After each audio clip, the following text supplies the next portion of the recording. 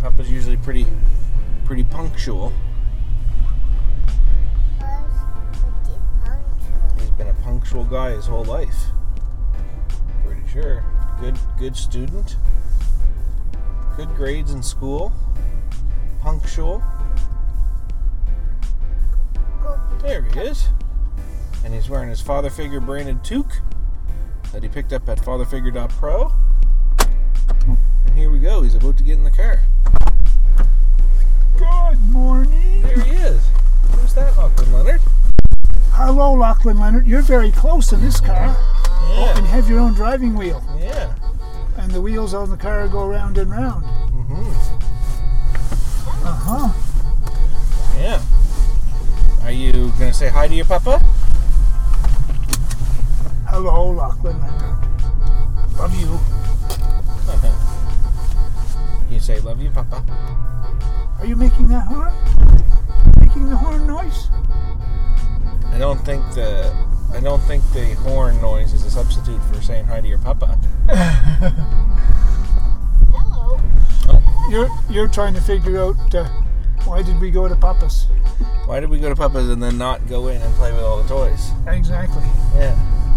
Okay, bud, do you want to be done with the wheel soon? Do you think you want to stop the wheel? Do you want to say hi? No. Okay. You just say whatever you like when you want to say it. Okay? Yeah, that's right. Is it okay, Lachlan? Yeah. When you feel like saying something, you say it. Yeah. The puppy likes to go for a ride. I think the wheel was a bad idea this morning. Well, I even offered the wheel. It's not like he wanted it. I was like, take the wheel, man. it's a good.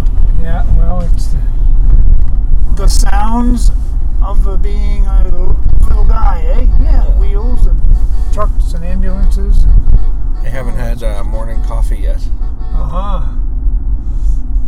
Because I've been trying to be a little bit more healthy in the morning, so I just drink warm water instead. Hello. That's a good idea. But I do drink coffee, just not. That's not my. I found when I was just waking up and getting coffee, that would be the only thing I would drink all day. Yeah. So I start with 2 tall glasses of warm water first, and that gets things moving just as good as the coffee. And then I take a multivitamin. Ooh, a multivitamin. Yeah. There's some controversy about multivitamins. Some people say they're good. Other people say they're a waste of time. Yeah. And, Well, I think that's like they could do nothing, but as long as they give me the placebo effect, I'm okay with that. well, that's a good point. Look what I found. What'd you find? A SIM card? I got one too. Come here. Let me see this for 1 sec, bud. Explore with the animals. Let's see. Oh yeah, of course. There's a battery to take the batteries out. What if we just do that? Will you still notice? Is somebody behind there? Oh, yeah, it'd be interesting to see. Will you notice? I wonder if you'll notice. Okay. Just a small dark roast for me. Okay. I'll get a medium 2 cream and a small dark roast, black. Black? Yeah. Medium 2 cream and a small dark roast one? Yep. There's batteries. Thank you. Papa, Let's see if mine works. Oh, how come? You're the guest. I know, but it's on. We need to know if the card works. Yeah. Did you load it up? Or was it a gift? It was a gift, yeah. Sometimes, it's funny with gift cards. Sometimes there's no gift on them. And you say, well, I let the person know that I got a card with no gift on it, or will I just kind of... Oh, you did figure it out, bud. Didn't you? Turned it right back on. You're a pretty smart boy. Yes, you are. Are you going to be all done with your steering wheel soon? Yes. Okay. Do you want to put it beside you? No. Okay. Hello. I have a SIM card.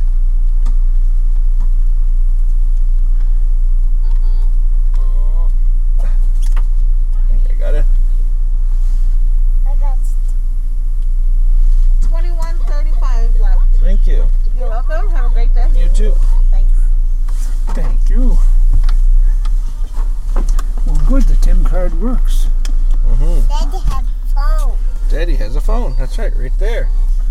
And Lachlan has a steering wheel that makes a lot of noise. And we also have a precariously balanced microphone that I might need your assistance to put your thumb on. All right. Around corners.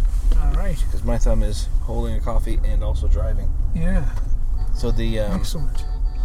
The guest on my podcast doubles as the microphone operator. Microphone operator. Yeah.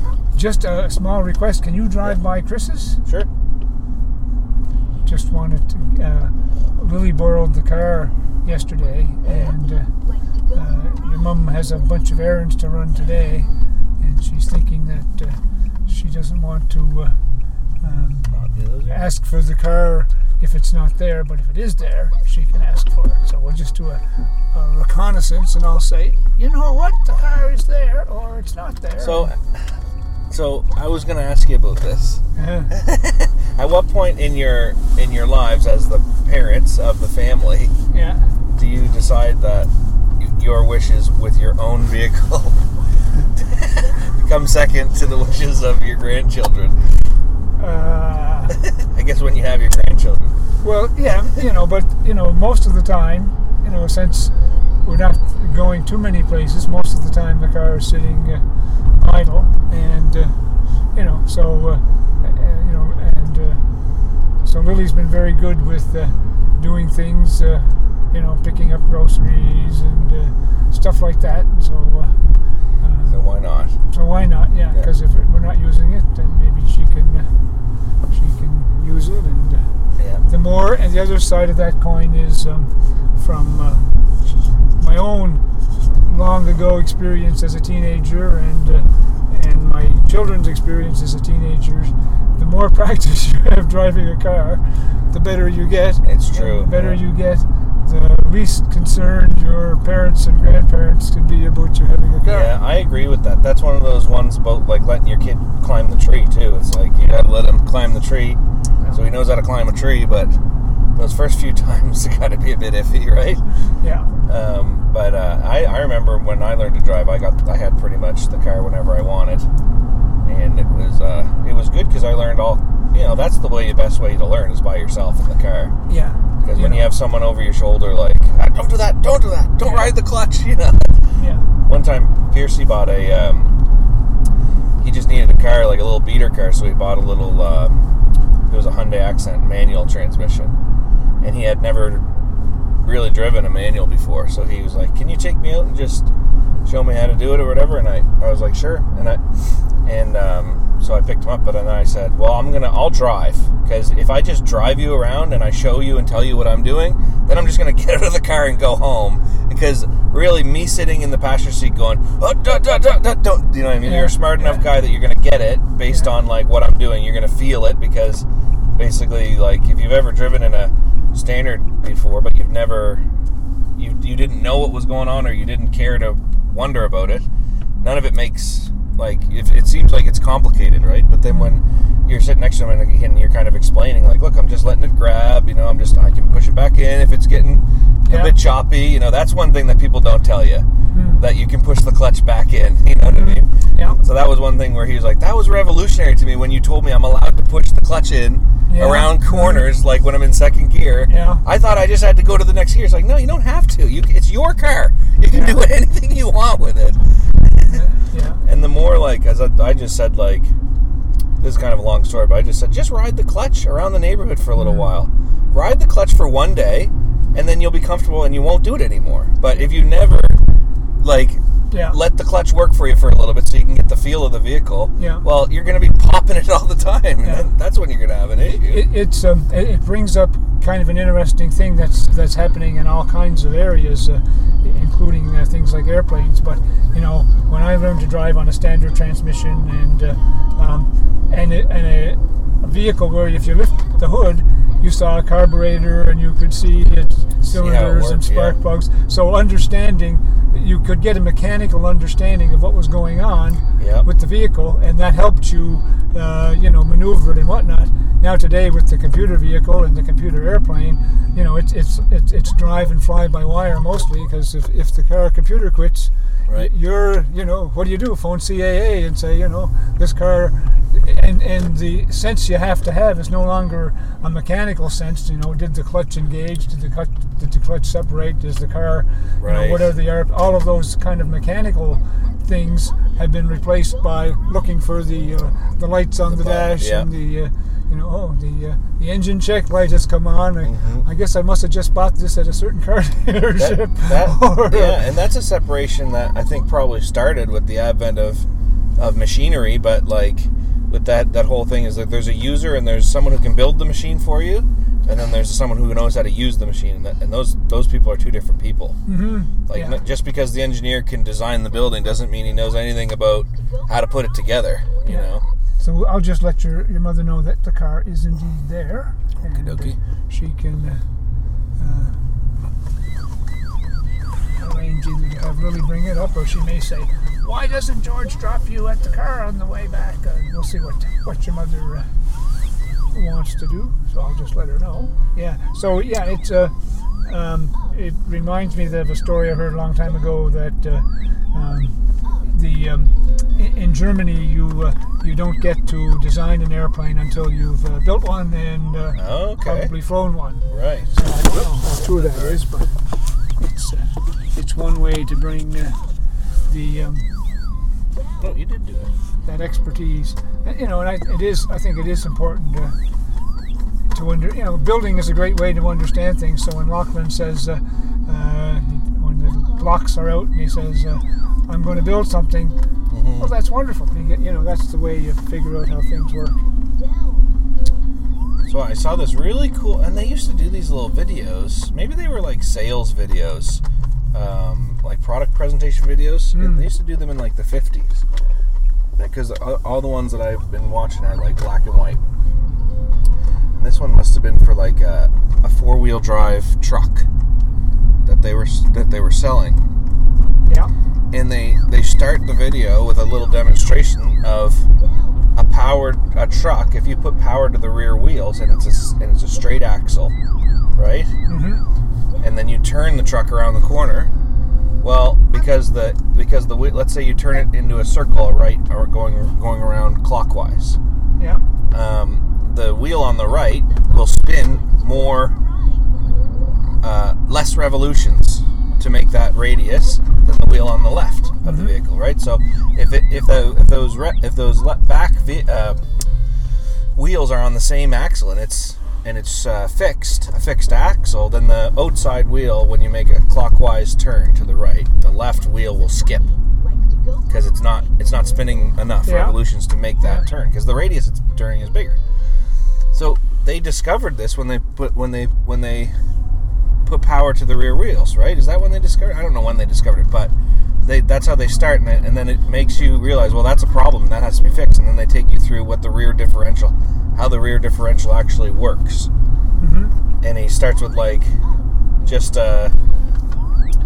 like a stick, and then it hits like another spoke, but the way that it's hitting the left spoke is like further back. Oh yeah. So it allows that wheel to turn a little bit faster. Yes. Yeah. And then they just keep adding more spokes and more sticks until all of a sudden they go, okay, well, instead of doing spokes and sticks, and it kind of like fades out and it shows you the gear.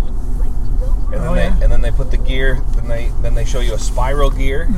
And so then they show you a highly refined, highly machined, lubricated spiral rear differential. Yeah. Inside a case, and you go, whoa, like you just learned what a rear differential is, how it's put together and how it works and why it's on the car. And before this 2-minute video, that was just a thing on the back of the car. You didn't even know what it was for. Yeah.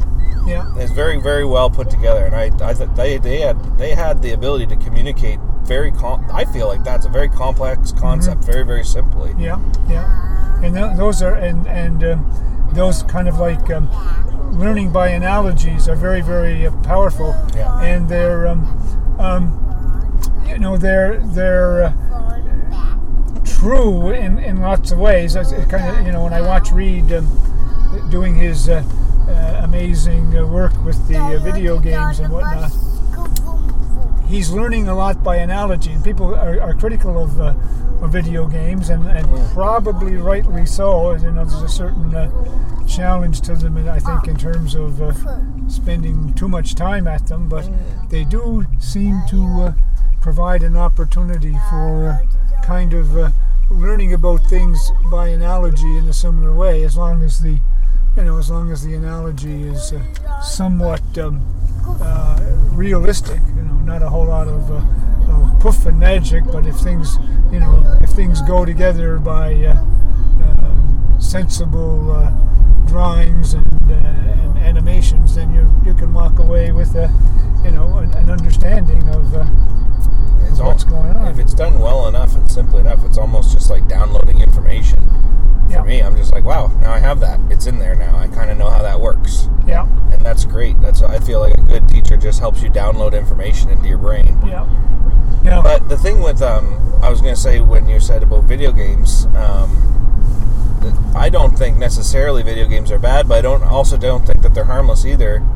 I just think that if kids are going to be on them all the time, hopefully there's a way that we can make them so that they are more beneficial than they're just noises and lights and keep your attention, get your parents' credit card information, right? Like you could use that same tool, because you can't argue with the ability to keep a young child entertained. You can't argue with that. It holds their attention. Absolutely. So why can't they if they can do that and come away with the knowledge of the periodic table of elements, that'd be great. Why not?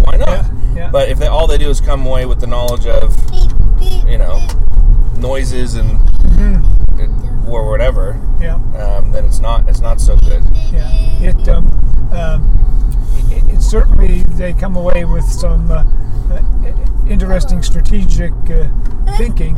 I was listening to a podcast yesterday when I was going out for my walk, and someone was remarking at with the dawn of TV, which would have been, in the early 50s, how the great promises were that it was going to be the excellent tool to bring high culture and learning into the home, and what happened was the profit motive took over. That's exactly it. Yeah. And that's what happened, I think, with video games and the World Wide Web and everything else. And everything. Yeah. Every technology gets almost like bastardized in that way. Yeah. But I feel like you listened to Neil's Tuck Talk, right? Did you? Yes, I did. Yeah. Yeah, and I thought he hit on that point pretty good, where when he gets to the point of saying, like, you need to understand that what Facebook is doing is not connecting people socially. They're not doing this. That's not their main objective. Their main objective is to keep your attention. That's Absolutely. it. Yeah. And it doesn't matter. They don't care how they have. Just like, the chicken farmer's main goal is to have the biggest, juiciest breasts on his chickens so that he sells more chickens, right? Yeah. And people are going to want the bigger, juicier breasts. Okay, so if you pump them with chemicals, does it make the chickens more susceptible to cancer? I'm not worried about that. No. I'm worried about the bigger breasts. That's what I want. Yeah, and what about the people who eat the chicken? Do they get cancer? I'm not worried about that. Again, I'm trying to sell chicken breasts. And and it's been people will say, well, since the Reagan days and the Thatcher days, the concept that the profit that business makes is sacrosanct and is that's the main thing. You got to do the main thing, right? And the main thing is make profit, and that, of course, maybe. Well, it is in that system, of course. That's how you get things done. You need profit in order to solve problems. That's what they say, but that doesn't mean that that's the only system we can use. No. And so there's this desire of people that are almost trapped in this box.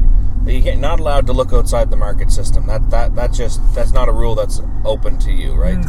As a human. So on both sides of the argument, you have smart people trapped in the same box, and they're the good, well-intentioned people on one side. They say, well, if we can just make a good technology, then we got to stop using these bad technologies, right? Like the bad technologies, like guns. That's a bad technology. We should stop using it. We should stop using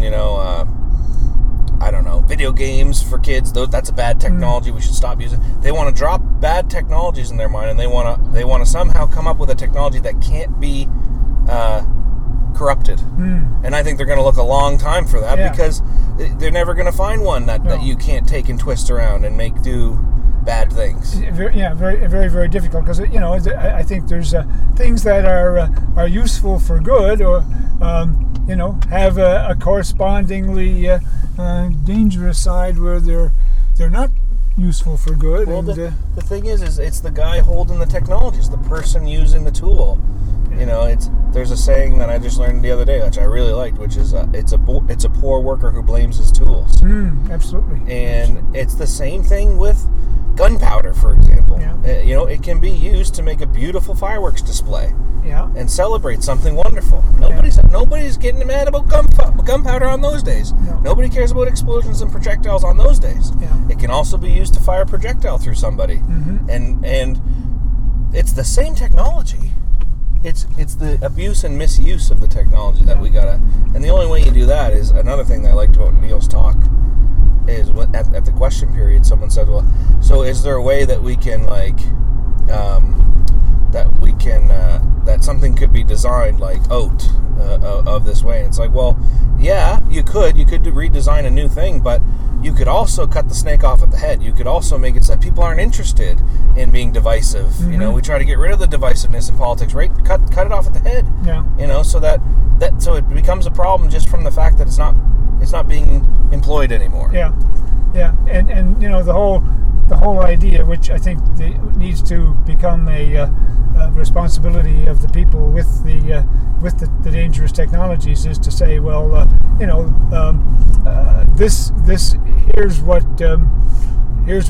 this person has said, but you need to look at the other side to be more required to point out the deficiencies and the misuse that could be possible in things like the Facebook and whatnot. And why is it that I keep getting the same thing over and over again? Well, you're being manipulated by the AI. And not me, Dad. I don't get manipulated. I'm not subject to those things. Right? That's the heart beating thing that people, the chest beating thing, right? Oh, that wouldn't be me. And that's why we have homelessness still, right? That wouldn't be me. That's why we have drug addiction. That wouldn't be me, right? And that's why we have what's happening right now with people can't talk to each other face to face in the same room if they disagree on a topic, right? Because it just doesn't work anymore because we're so drawn apart, and we have the same chest beating. That's not me. I'm not the one getting manipulated. And I think Neil brought out a real exercise is to seek out and consider, or at least read the opinions that you have neglected, because I'm not a neoliberal capitalist, but the only thing you're going to do by reading that is try and get an understanding of where do these other ideas or uses come from, and what the search for common ground is tough, because where do you find common ground with people? But I think it can come back to this guy is all about turning the greatest profit from his investments and whatnot, but what's his motive? Maybe he just wants to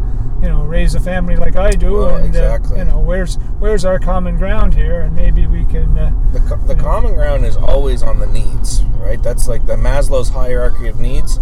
Everybody needs a drink of water, everybody needs some clothes to put on, everybody needs something in their belly. And that's not to say that we lower the standard of living until that's what everybody gets, which is what people hear when you say that. It's like, no.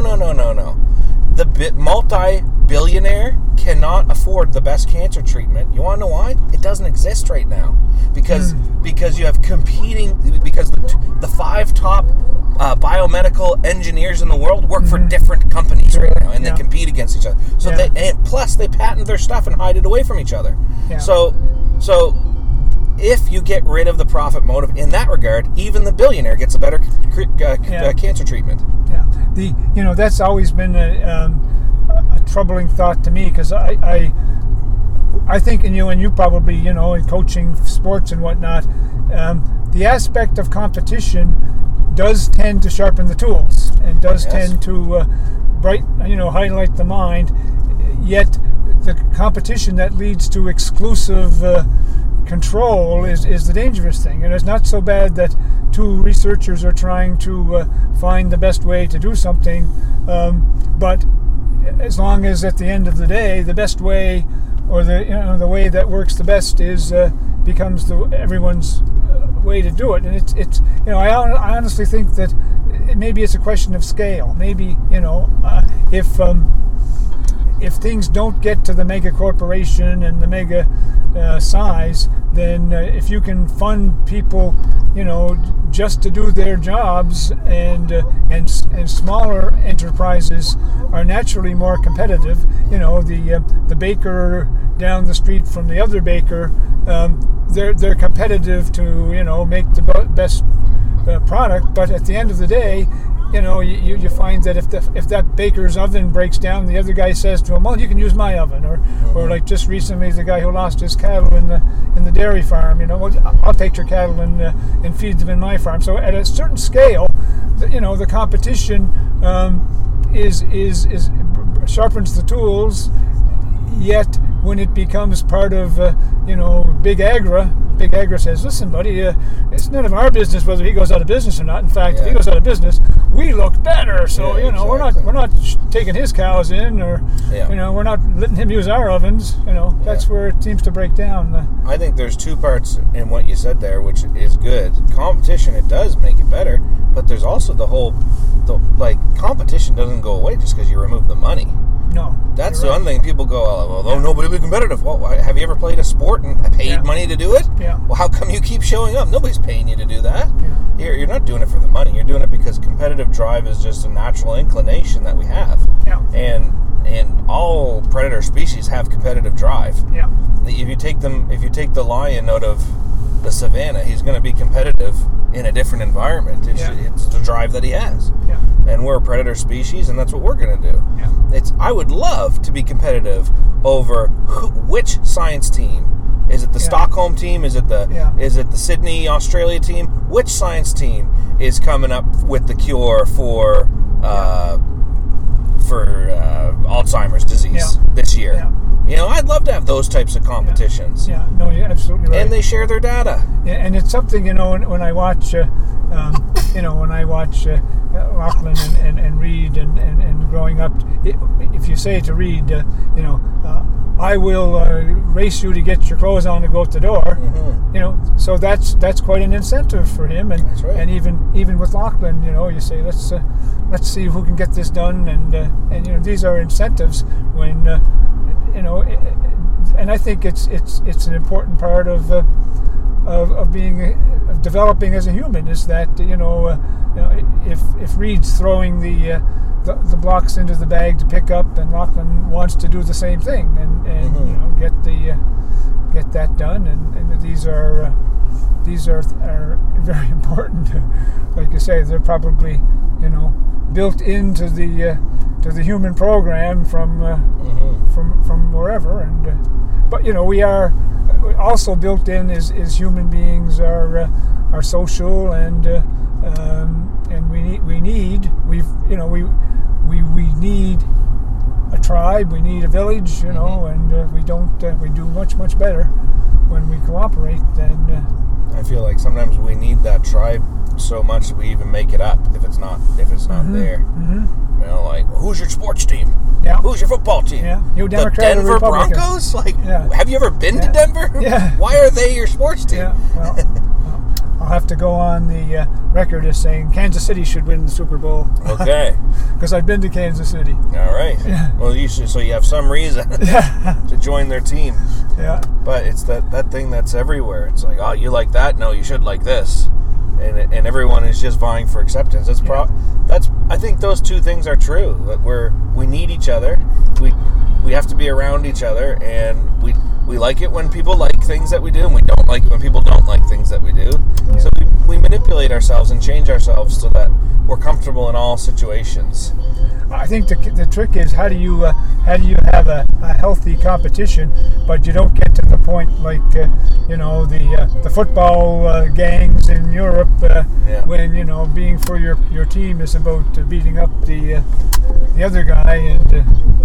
Well, I think it's like anything. Too much of a good thing Exactly. is always going to always going to corrupt. Yeah. And especially right now with sports, it's bread and circus is what it is. Mm-hmm. Yeah. And politics. And politics, they're right. And politics is basically just another circus, in my opinion. Yeah. Because there's the camp of people, and you're probably in this camp, and I know Neil is for sure saying, I understand it's broken and it's not doing much for us, but that's the only way we're going to get out is if we use it to our advantage. And I don't totally disagree with that, but I see it as like I see it as the Beatles, having a chat inside the belly of the chicken, saying if we work the system from within, we're going to really get through this. And the chicken doesn't care because it's already eaten the Beatles. Yeah. And they can have all the meetings they want. They're already in his belly.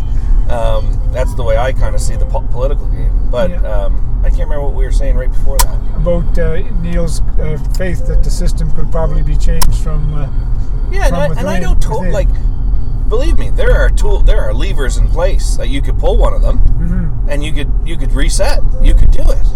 I just think that to get to that lever and to have someone actually pull it, it's not going to happen because.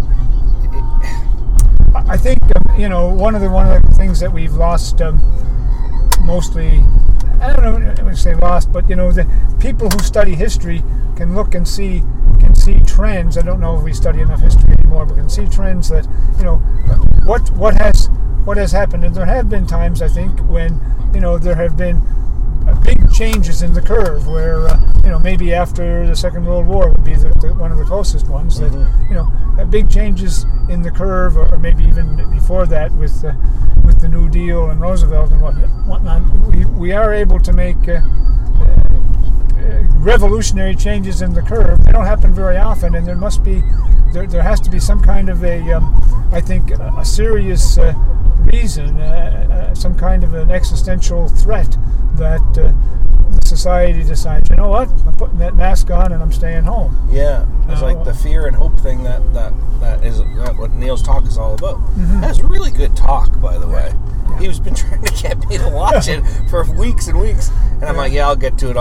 But man, there's really good content in there. Yeah. And I'm reading this book right now. It says there's a guy who says it's never been easier to start a business to get your information out there, right? Mm-hmm. And he says because of that, everyone can do it, and it's never been harder to get your message heard. And yes. And I feel like that talk right there, man. If he was up on the TED stage or something, that would have. Mm-hmm. But I think he's only got like a few, like maybe 10 or 15 likes on it right now. But it's just the way it is. Like I hate that there's all this great information floating around out there. It's almost like the beginning of the internet. Like they used to call the internet like the greatest library in the world. This was before search engines. They used to call it the greatest library in the world, but all the books are scattered on the floor. And so then Google fixed that problem. They said, well, we're going to organize this database and show you how to get the information. Yeah. And I feel like there's something similar happening right now with content production. There's so many smart people putting intelligent stuff out there, but we're all books scattered on the floor. No, we're not working together to try to figure it out. Yeah. And that very same AI that says, you looked at the post on the Ford trucks, and here's a bunch of Ford trucks you can buy. Yeah. That very same AI, could sort this library that's scattered and say, you're looking for an interesting point of view on whatever. Here's a podcast by Bob, and in Wisconsin. Bob in Wisconsin, how are you? Yeah. So that's what I feel like. Now we're like I'm like a 90s kid, right? The internet to me is a much different thing than like kids that are experiencing the internet for the first time. Like I experienced the internet for the first time probably when I was like 10 or 11. And the internet for me was a completely different experience than the internet for a 10-year-old, 11-year-old right now, right? Absolutely. Right now it's a corridored, and you go in the right areas. You can't go in, and there's very, very well directed. There's street lights, there's stop signs. There's the traffic moves in the direction that the dominant culture wants it to move, and it's smooth. And when the internet was first presented to me, it was like it's the Wild West. You can do anything you want. Yeah. And I remember I started this now boot camps and like fitness training outdoors. These are everywhere, right? These little gyms. Yeah. I remember when I was 18 or 19. I went on this new website called Kijiji, which was like basically like you used to have to get the Bargain Hunter, but then this was like the Bargain Hunter on the internet, right? And it was basically a one page, and I put this ad up saying I'm doing a boot camp, right? And the reason why I got so many participants is because there was a little like fitness and exercise category, but I just copied it and I put it in all the categories, right? You're looking for a car? How about a boot camp instead? Right? And so my ad penetration, because there was no rules, there was nobody dialing me back, right? It was crazy. I got like hundreds of participants, right? Because I could just talk to them where they were. I didn't even think of a boot camp, and nobody got mad at me because it was the early days of the internet, right? Yeah. And those freedoms, like in Edward Snowden's book, he talks about the same thing. He's about my age, right? Mm-hmm. And when he started going on the internet, he thought it was crazy. He just stayed up all night long because what he learned how to do was called it's not even you can't even do it anymore, but it's called a database. You're all done? Okay, bud. You can put it to the side. Good. Yeah. You want to put give it to it the to side? Papa? Whoops. Thank you. I can get to play with the wheel. There we go. I guess I got the wheel started again. You turn the key to the left. It should, or just anyway, it's called database crawling. Where if you see the key, if you turn it to the left, I think towards the ignition key. You said the ignition key here. That's the shifter. That's the shifter. Oh yes, that's right. Doesn't look much like a shifter. It's called database crawling. When you go to a website, www.daveswebsite.com/ right? Mm-hmm. It'll say where you're at, index, whatever. Well, if it says like / if you have an unsecured site, it might say /programs / documents / you know what I mean? And so he went to the NSA's website and he got the whole database. Yeah. He could see the whole thing. He goes, "Oh, these are just nested files." And he could see the pattern probably in the because it wasn't secured back then. Address, exactly. And so what he started doing is called database crawling, where he just knock out the last position. Now I got all these files. Knock out the last one before that. I got all these ones. Yeah. And what he did is he wrote a letter to the NSA saying, "Hey, I've done this. Anyone can do this if they understand." Your network is completely unsecure, and they wrote him back a letter. Like they locked it down, they took it down, they made it all secure. They did what they had to do, and they brought him into the NSA, and apparently they congratulated him and they thanked him for making the world more secure place. And that's kind of ironic because he did the opposite later on, but. Yeah, no, you're absolutely right. I mean, and people thought it was only the geeks who would bother to look at the characters and manipulate them that would bother, and it was. I mean, I think the original internet was put together by people who were kind of the libertarian and free access to information mindset anyway, and in my early days at the and it wasn't the community college, it was NSIT at that time, but one of the early colleagues there went on to write an HTML editor and made a few dollars on it in the early days, I think. But he was really quite a character. He was probably, if I was in my what would I be in my 30s, he was probably in his 40s. At least he had at least a decade on me. But he had, what I had done with ASCII characters, he had done with ones and zeros on computers. So, I see. So he was really, one of the pioneers in making computers talk to each other. And he went off. He lives in Los Angeles now, and he was a an American who had come to Canada. I don't know if the Vietnam War had something to do with it or not, but he taught at Acadia for a while, and he was when I ran into him, he was teaching at NSIT, and then he made a few dollars on his HTML editor and moved back to the States. Yeah. That was the other thing that you could do in the beginning of the internet, is you could make all kinds of money. So Pat has a friend, Keith, who he started a website, right? This was before the marketers knew anything about the internet. They just knew they needed to be involved, right? Like Pepsi, Coke.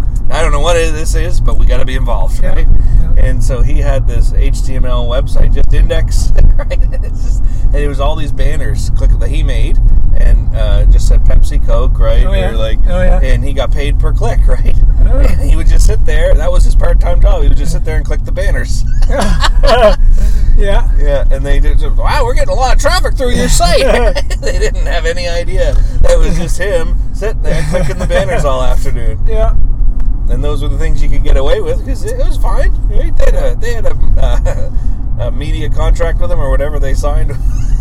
However he was getting the money, it was all above board. Yeah. They just didn't know it was just him going to the Coke website 1,000 times a day. And now they pay people to do just that. Yeah, that's true. Yeah. So if it, or they pay people to be robots and. Oh, that one. Yeah, it's precariously balanced. Yeah, right. There we go. You need. What's that? There's a person. There's a. Balance. Yeah. What do you think, bud? You haven't been very talkative. Did you find your tongue? Where's your tongue? It's in Right your mouth. there. Oh my goodness. Yeah. How does it work? Does it sing? Does your tongue sing? Yeah. Don't get hit by the cars, by the bus. See the big transit bus, Lachlan? No, there goes the big bus. I see the wheels on the bus too, Lach. No, no MacPass on this car. No MacPass on this car. A pocket MacPass. Do you remember when this bridge wasn't here? No. It's older than No. I think 55 was when it was opened, and But you remember when that one wasn't there? yes, yeah. That was built in the 60s, wasn't it? Yeah, 60s, yes it was, yeah. So I came to Halifax in 1970 to go to Dalhousie, and I don't think it was finished then, but it was funny,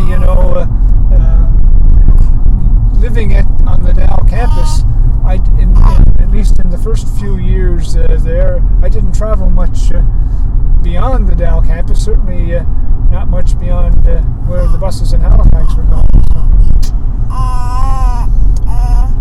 Did you see that your old residence down there is going back to condos? That's what it was originally, wasn't it? Well, yeah, it was a building that the original developer sold to Dalhousie because one of the great things of the baby boomers of my generation was there was a lot of us, and the universities all through my life, the people had to gear up for the baby boomers, so they had to build schools and they had to build gyms, and eventually when the baby boomers were going to university, Dalhousie had to find more space for them, so it bought the Fenwick Towers and as a student residence, and that's what they say, right? People that followed the baby boomers, you can make some money if you followed their path. So if you got into diapers in the 50s, oh, absolutely, yeah, that was a good to get into Pampers in the 50s, right? Then, yeah. Well, there's one chap, I don't know his name, but his whole idea of organizing things is it's all about demographics. We've responded in society to the number of people we've had, and and their needs, and it's. Yeah, we're very much a reactive species. Even though we pat ourselves on the back for being the only species that knows how to plan. Yeah. We don't really plan that well. No. We don't plan for longer than 100 years. But one of the interesting things of the new technologies, and you've seen some of them, is that and the vaccines is a case in point, our time from need or idea to implementation is getting shorter and shorter. Mm-hmm. We've got much better tools, and we've got an accumulated body of understanding. So well, that's one of those other crazy things, right? That people say, like, oh, how do you explain? If we didn't have a market system to drive the COVID vaccine, no way we would get a COVID vaccine as quickly as we have, right? In under 12 months? Yeah. And you just say, what are you talking about? The COVID vaccine was developed strictly that quickly, strictly because we knocked out the hindrance of the monetary system. Because everyone said money is no object. Exactly. Do what you need to get it done. Yeah. Pfizer knew they were going to get paid. Yeah. Like, here, take whatever you need. How many hours do you need in the lab? Take it all. What's the equipment you need? Take it all. Yeah. They did not put a cap on the spending, and that's why. Yeah. And in fact, one of the books I just picked up, Seth Klein, he says, we need to go on a war footing to fight climate change. But he says, when you look at it, when we go on we know we're in an emergency when money is no object. That's right. And we say, well, how much we spend, what we need. Exactly. And he cites a number of airplanes and battleships that Canada built in the war. Was greater than any other country in the alliance. Right. We just turned the factories into places to build war machines, and we built them. That's right. How much did it cost? Well, it cost a lot of money, but people, and you say, well, I'm worried that this and that's going to cause me not to have a job. Well, however, when we tackle our problems as an emergency when money is no object, it's full employment. That's right. If you can, in the war, if you could work in a factory, you had a job. That's right, there was no, if you could go to war, you had a job too. Not a very safe job, but so the idea that we need the market system to make big change is probably the market system is a very slow way, as fast as they think it is. It's a slow compared to declaring an existential emergency and all hands on deck. Yeah. Then we can get amazing things done in a very short period of time. Mm-hmm. Although it's not gone, bud. Just hold it low. Oh, is your milk gone? No, I see some. Just hold it low. Yeah, there you you got go. it. Did you get some? Get some. Mm-hmm. Did you get some milk? So what are you picking up when you see your dad and your granddad talking so much? Are you going to be a talking boy? I think so. Yeah. He likes to talk and he likes to sing. Yeah. And we were talking about this. We haven't talked much about father figure. No, that's right. Yeah. But me and Katie, we're in awe with what it's like to be parents and to have him around all the time. And it's so nice when he discovers something new, and you can see his brain light up that he's like learning a new thing and he's engaging with that thing. Mm-hmm. And what did I show him the other day? I showed him just how to click his, or it was like this. I was doing the noise with my mouth. Anyway, just a new thing that I didn't. He's never. There's milk in there, bud. There's milk there, sweetheart. Should we go get some milk at Tim Hortons, maybe? Yeah. Is there a Tim Hortons down here? Let me see. Nearest Tim Hortons is near here. I thought there was one down there. Yeah, there's one down there. Is it? Yeah. Oh yeah, there is. Yeah. Should have an app for that. So anyway, back to my thing is that everything that he does, we're just like sit there and we're just it's amazing, right? And everything that makes him happy makes us really happy. Mm-hmm. And I'm just always thinking of this concept of like if what makes Lachlan happy makes me super, super happy. That's a great feeling to have, right? Mm-hmm. It's this new thing where like another person's happiness actually like drives your own happiness. Yeah. And there's only one thing I can think that will make him the happiest, right? And so I think about this time when this is accomplished, which is when he has a son or a daughter that everything that baby does makes him happy. That's going to be his happiest thing, and I'm going to be so happy. Because it'll be like 2 layers of mega happiness. Well, exactly. And that's what being a grandfather is, right? Absolutely, yes. No, that's exactly. And one of the interesting observations is that we had our children in our 20s, and Chris had his children in his 20s, and it's a different parenthood in your 20s than it is in your 30s. And do you want another coffee? No, thanks. How many take your order? Can I get a medium 2 cream and a small white milk? Medium 2 cream and small white milk. Yep. Is that everything? Yep, that's it. Okay, start your plate. Thank you.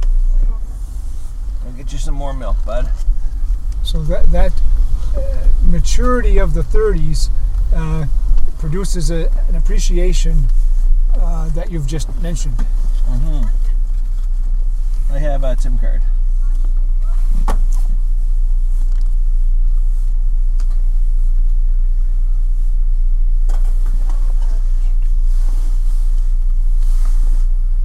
Thank you.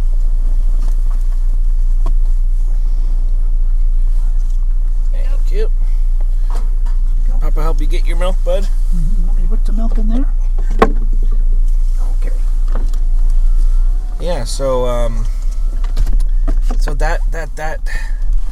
that new experience, I wish if I could sit down with this, I could write it and you would know what's in my brain completely. I'm a lot better at expressing myself after I have a bunch of minutes to think about what it is, the message I want to deliver, but to me it's that the new experience is what creates happiness in Lachlan. Happiness in Lachlan creates happiness in me, and the new experience of having a baby for me should create happiness in you by the same tool, right? Yeah. Or whatever you want to call it. Yeah.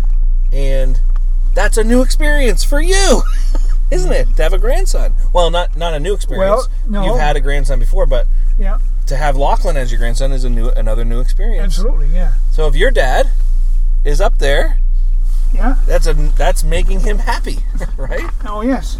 Yeah. Oh yeah. That's an interesting extension. Yeah. No, you're right. Well, it must be, right? Because you don't. I mean, well, you know better than me because you're older and you have more sons. Is there a point where you stop being thankful and absolutely and not, proud no. of your son? Because No. everything he does to me is like, that's amazing. I can't believe you did that already. The distinction between the children of your 20s and the children of your 30s is that in your 20s it's a very busy time because you're establishing yourself and you're building your career and you're new at work and all of that sort of stuff. So the thing that I look back and say, well, Kim and Chris didn't have the same time with their dad that Pat and you did. Mm-hmm. So there was more of and because the time wasn't there was more of the sense that you mentioned around you and Pat than there was around Chris and Kim. Okay. But the compensating side of that was that rather than seeing the wonder in every day with Kim and Chris, it was the standout wonder that made you. The big events were always ones of wonder, and that made you stop and say, oh well, but I think that's I suppose the good side of children in your 20s is that you are taking on as a parent, you're taking on that task of creating a solid foundation for the family. You got to have a job and you got to have a place to live and all that sort of stuff. So those are things that are probably best done in your 20s. And then the other part of it is that, gee, I'm really glad to have teenage grandchildren because that not only gives me a I look at people of toddler and school age, but I'm very able to sit back and say, well, isn't it wonderful to have teenage grandchildren and see how they're growing into adults, which you really have to have you have to have children in your 20s to be vital when they do that. You can be in your 80s and saying, hey, what's your name again, girl? Yeah, true. Yeah. I guess. Statue Little Lee. Yeah. And I don't think that's necessarily, the case either. But, certainly, it only makes sense. The more energy you have, the more energy you can enjoy your children and grandchildren with. It's, I feel very fortunate, and I say to people all the time, oh yeah, my children and grandchildren live within 20 kilometers of where I am, and people say, oh, that's amazing. That is amazing. It's wonderful. It's a village situation that we thought was going to disappear with people traveling to the west for work and things like that, and it has disappeared for a lot of families. It was even my own parents didn't have the kind of family connectedness that I've been able to have, because their sons were spread some very far and not so far. For you, no internet and stuff like that, and I know you probably made the odd phone call up to your dad or your mom, but yeah, you might as well been in Calgary. Yeah, that's exactly true. And the other side of that was that generation that came through the war. Yeah. There were different. There was a strong need for them to have their children be independent. Right. Particularly amongst, and it was one of the things I found, going to Dal in the 70s, it was a wonderful time, because when I looked around, the residents at Dal, there were the children of steel workers and the children of coal miners and people who, because of the economic situation at the time and the culture, were able to go to university without it being an arm and a leg proposition. There was loans, and that was very much the desire of the coal miner and steel worker parents. Right. That you get out there, and I went to the war, and things are different now. You can have more than I had. Yeah. So everybody wants a better life for their children, right? Yeah. And for your parents, that was as simple as they're not going into another war, which is pretty, that's a pretty low bar to set. Right? Yeah. I mean, and not that.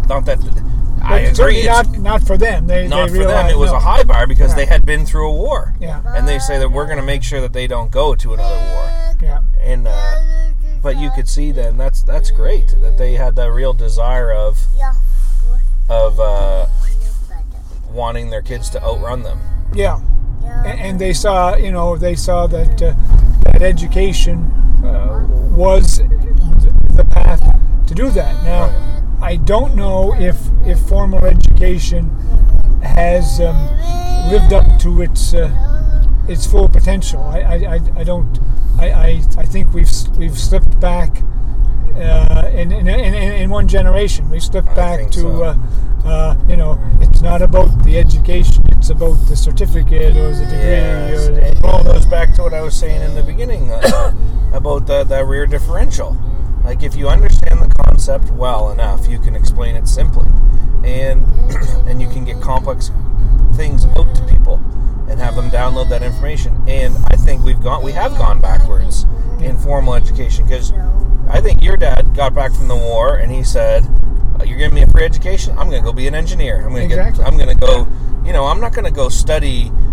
I don't want to knock anybody's profession here, but he said, you could tell the engine in his mind turned and said, I'm going to do the thing that has the most applicable ability for me to get a job. Exactly. Right? Yeah. And it's going to give me the most real-life relevant experience and skills. Yeah. And when he went to engineering school, it's probably a lot different than the engineering school now, which is probably a lot more theory. He was probably wiring circuits and like... Yeah, well, and it was a time when, you know, Uncle Ferris was also in that group of people who returned from the war and went to engineering school because, you know, with Dad, you know, he grew up in industrial Cape Breton, and you know, there were coal mines and steel mills, and there was a job for an engineer, you know, when he was qualified. And similarly with Ferris, he grew up in Halifax, and you know, the post-war building and was going on, and you know, they were both in electrical engineering, and they knew that you know, there would be a job. And, and I feel like and they had come from you know, being serving in the military, where you know, you got things done for an objective. That's you know, right. And, that, and also there must have been, along with the baby boom, obviously, like the baby boom was a pretty what's the word I'm looking for? Like levity. Like it was a pretty happy time. It must have been, right? Like the war's over. Yeah. We got all this equipment that we geared up. Like that equipment didn't go away, and they were smart enough to retool their factories to say, hey, these can make cars. We can make. Yeah. You know what I mean? And that's what they did. They went to work. Yeah. They just kept that engine going. Yeah. And I feel like it was this good, brave new world type of thing, and that is what we had with the information age. When the internet came, that was what we were doing. We were tooling up again, and we were like, oh, we're pushing this out, and that's what we did. We made a global community in a couple of years, and then it started to become like we didn't maintain the bridges that your dad and his buddies built, right? We didn't keep the transportation system running smoothly. Like we started to fall back, and we're doing the same thing with information. We didn't keep those lines of communication lubricated or whatever we need to do. And now it's becoming just something that's there. Well, some of the people who've written about that say they realized when the first war and the second war, I think maybe all wars, there's a social leveling that occurs. You come back and you realize that you know, one thing, you know, the people who have the prominence and the power in the society look around and say, well, I wouldn't have it if it wasn't for that guy who, you know, put down his tools and became a soldier, and this guy and this woman. And so there's a social leveling that they say after the Second World War, the people who came back who weren't in the social economic position of power said, well, now we want some. Right. You know, we went to Europe, we beat the Nazi, and now we're going to build some houses, and you're going to help us. That's now we're going to go to school, and you're going to help us. Right. There was a demand. Unions became strong, and there was a social demand. And also, I think amongst those who from whom it was demanded, a sense that we owe you something. We do, go. That's great. And I think in times of like that, and you know, this pandemic could be. That's why they say it could be another opportunity. People could say, you know, well, we kept you alive. Now we want something. Now we want you to take care of our elderly and pay for their care. We want you to make the drug system less profit oriented. So there's the opportunity to say, you owe us, and now let's do it. And you know, I wonder what happens when people say you owe us and you don't get a response. Well, I think there's some in history it says, well, sometimes you have to look out because there might be a general strike. You might find that you owe us becomes, you know, we're gonna level this field one way or the other. So let's do it the good way. Let's do it where you know, you share some of the resources and we move on, as opposed to you keep all the resources and we have a fight. Right. Because we can fight. Remember we can fight. That's right. And when that would have been a very real. I mean, in the 50s, the war was not that far away. It was in the recent memory of living and 30-year-old men my age who were supposed to, like, probably the engines, right, of the society, had recently been in battle. Yeah. And that must have been a much different environment. Oh yes, yeah. And you know, a lot of people, and I think when you think of, your grandparents and your granduncles and so on, those who had served in the war, one of the characteristics is that they didn't talk about it much. I think, and that was probably, it was a very, we talked today about post-traumatic stress syndrome, but it was a very transforming experience in their lives, and a lot of the things that they decided were important were a consequence of that, and the good and bad things that were a consequence of that. So there's a concept sometimes where it's like, they say like for some people, some soldiers, it depends on what level you're at, right? But like for some soldiers, the Cold War is still going on. They're still at war, right?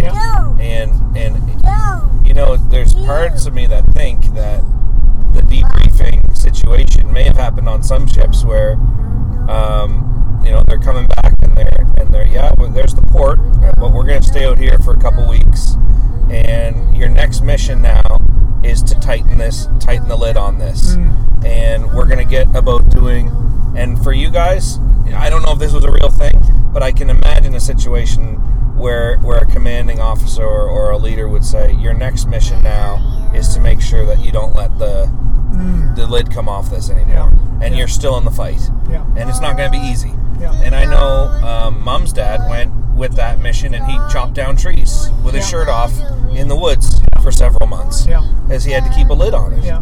But he did that, and then he was able to make a business and support his family and get about the work, right? And it's probably bad that they didn't talk about it. It really is. And if the support was there, but maybe they were smart enough to say, look, our factories right now, we're tooled up for war. We're still in the fight, and there is not a psychiatrist you can go talk to right now. So you're gonna have to stay in this battle here, and you're gonna have to fight it out in your mind and get the job done. We still have an objective to do, and the objective is rebuilding our society. It's interesting. One of the spiritual people that I read a lot, Richard Rohr, he mentions that the Japanese had a formal ceremony that the returning veteran was brought into the town square, and the mayor or the official and the crowd would come and say, "Good and faithful soldier, thank you, and now turn down your weapons and begin a new life."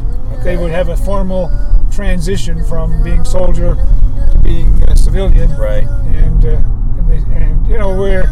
we may not admit it a lot, but we are human beings. Are people who need ceremony, who need celebration, who need mourning. These are all things that we can't poo-poo, because if you don't have them, you're missing something. If you have them, we don't celebrate big events because it's on the calendar, because it's important to us to celebrate big events. And so we need these things, and that's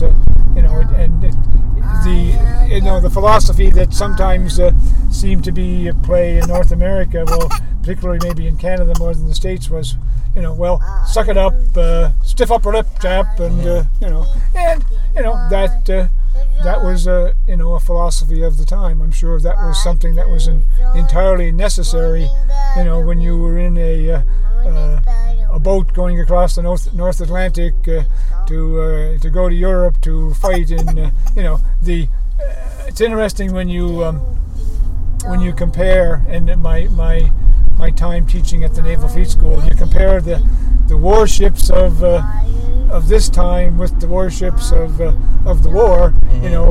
The Navy, and rightly so, and U.S. Navy, I think also, is concerned about the creature comforts of the sailor, right. Which wasn't how many sailors can we get in this tub and get it across the Atlantic of the wartime. So it was suck it up, and there's more important things than your comfort and maybe even your health as you travel across the Atlantic on this rusty boat, and it wasn't rusty, I suppose. But I think it's brand new probably, but I think that you get to a point where something can get so bad that you need to do what is necessary, and that's probably the society let that go too far, and like even in Germany, they saw that coming. I mean, from miles away. But it's one thing after another, and then it gets too far down the line, and then you go, okay, now we gotta make a hard decision here, and it's because if we don't, it's not going to end well. It's almost like that idea that you can take a person and you can remove him from his environment, and you can put him in a new environment, and you can get entirely different behaviors out of that person based on the way you stimulate him in the new environment. And war is a great example of that. Yeah. Ministers, and you have like I'm sure like all kinds of different I don't know why ministers just popped in my head, but all kinds of different people from all kinds of different walks of life taking the lives of other humans, and it's because of the environment that you take them from, which I can also imagine if we had a better concept and a better full understanding of that is true, that when you change a person's environment, you can change the way that they behave and the way that they think. Yeah. There could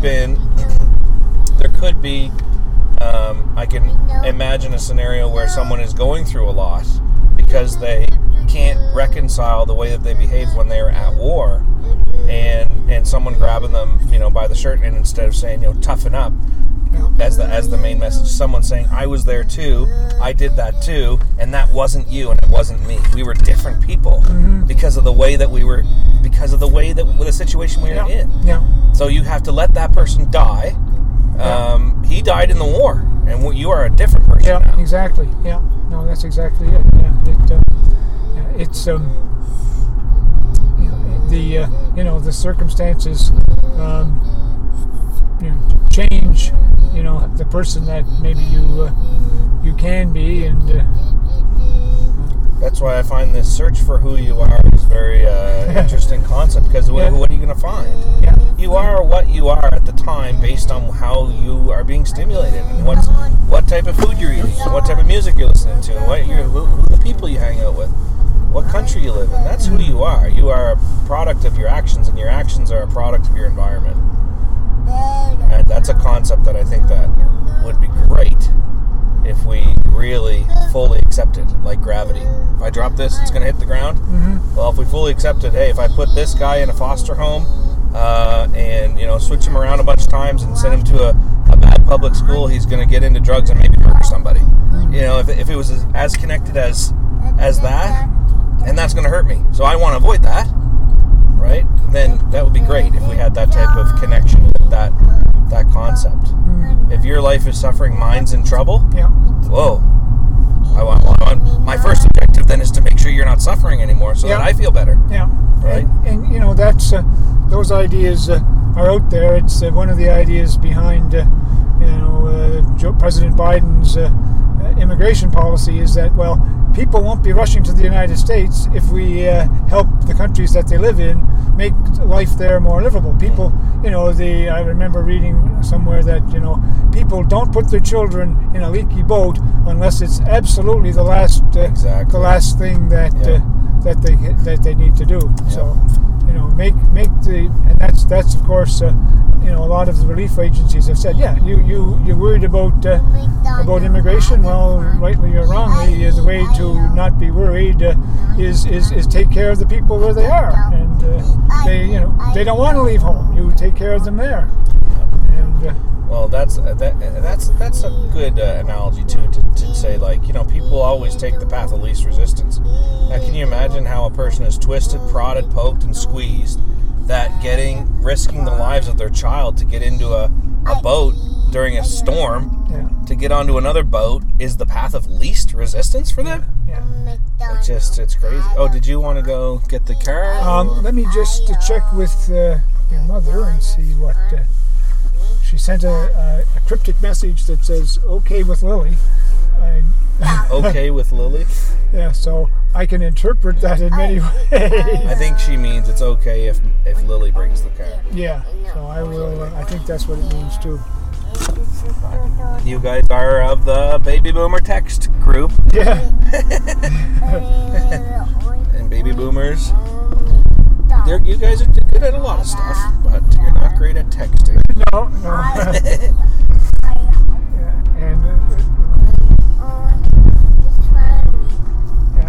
The message wasn't clear. Like, will I pick up the car? Will I open? Do you Or I think pick Mom up wants the- to see Locke? Or we could come up for a little bit. Okay. What?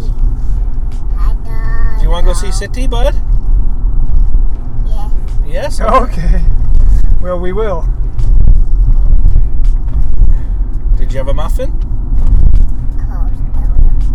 Yeah. Oh, close the milk. Okay, good job.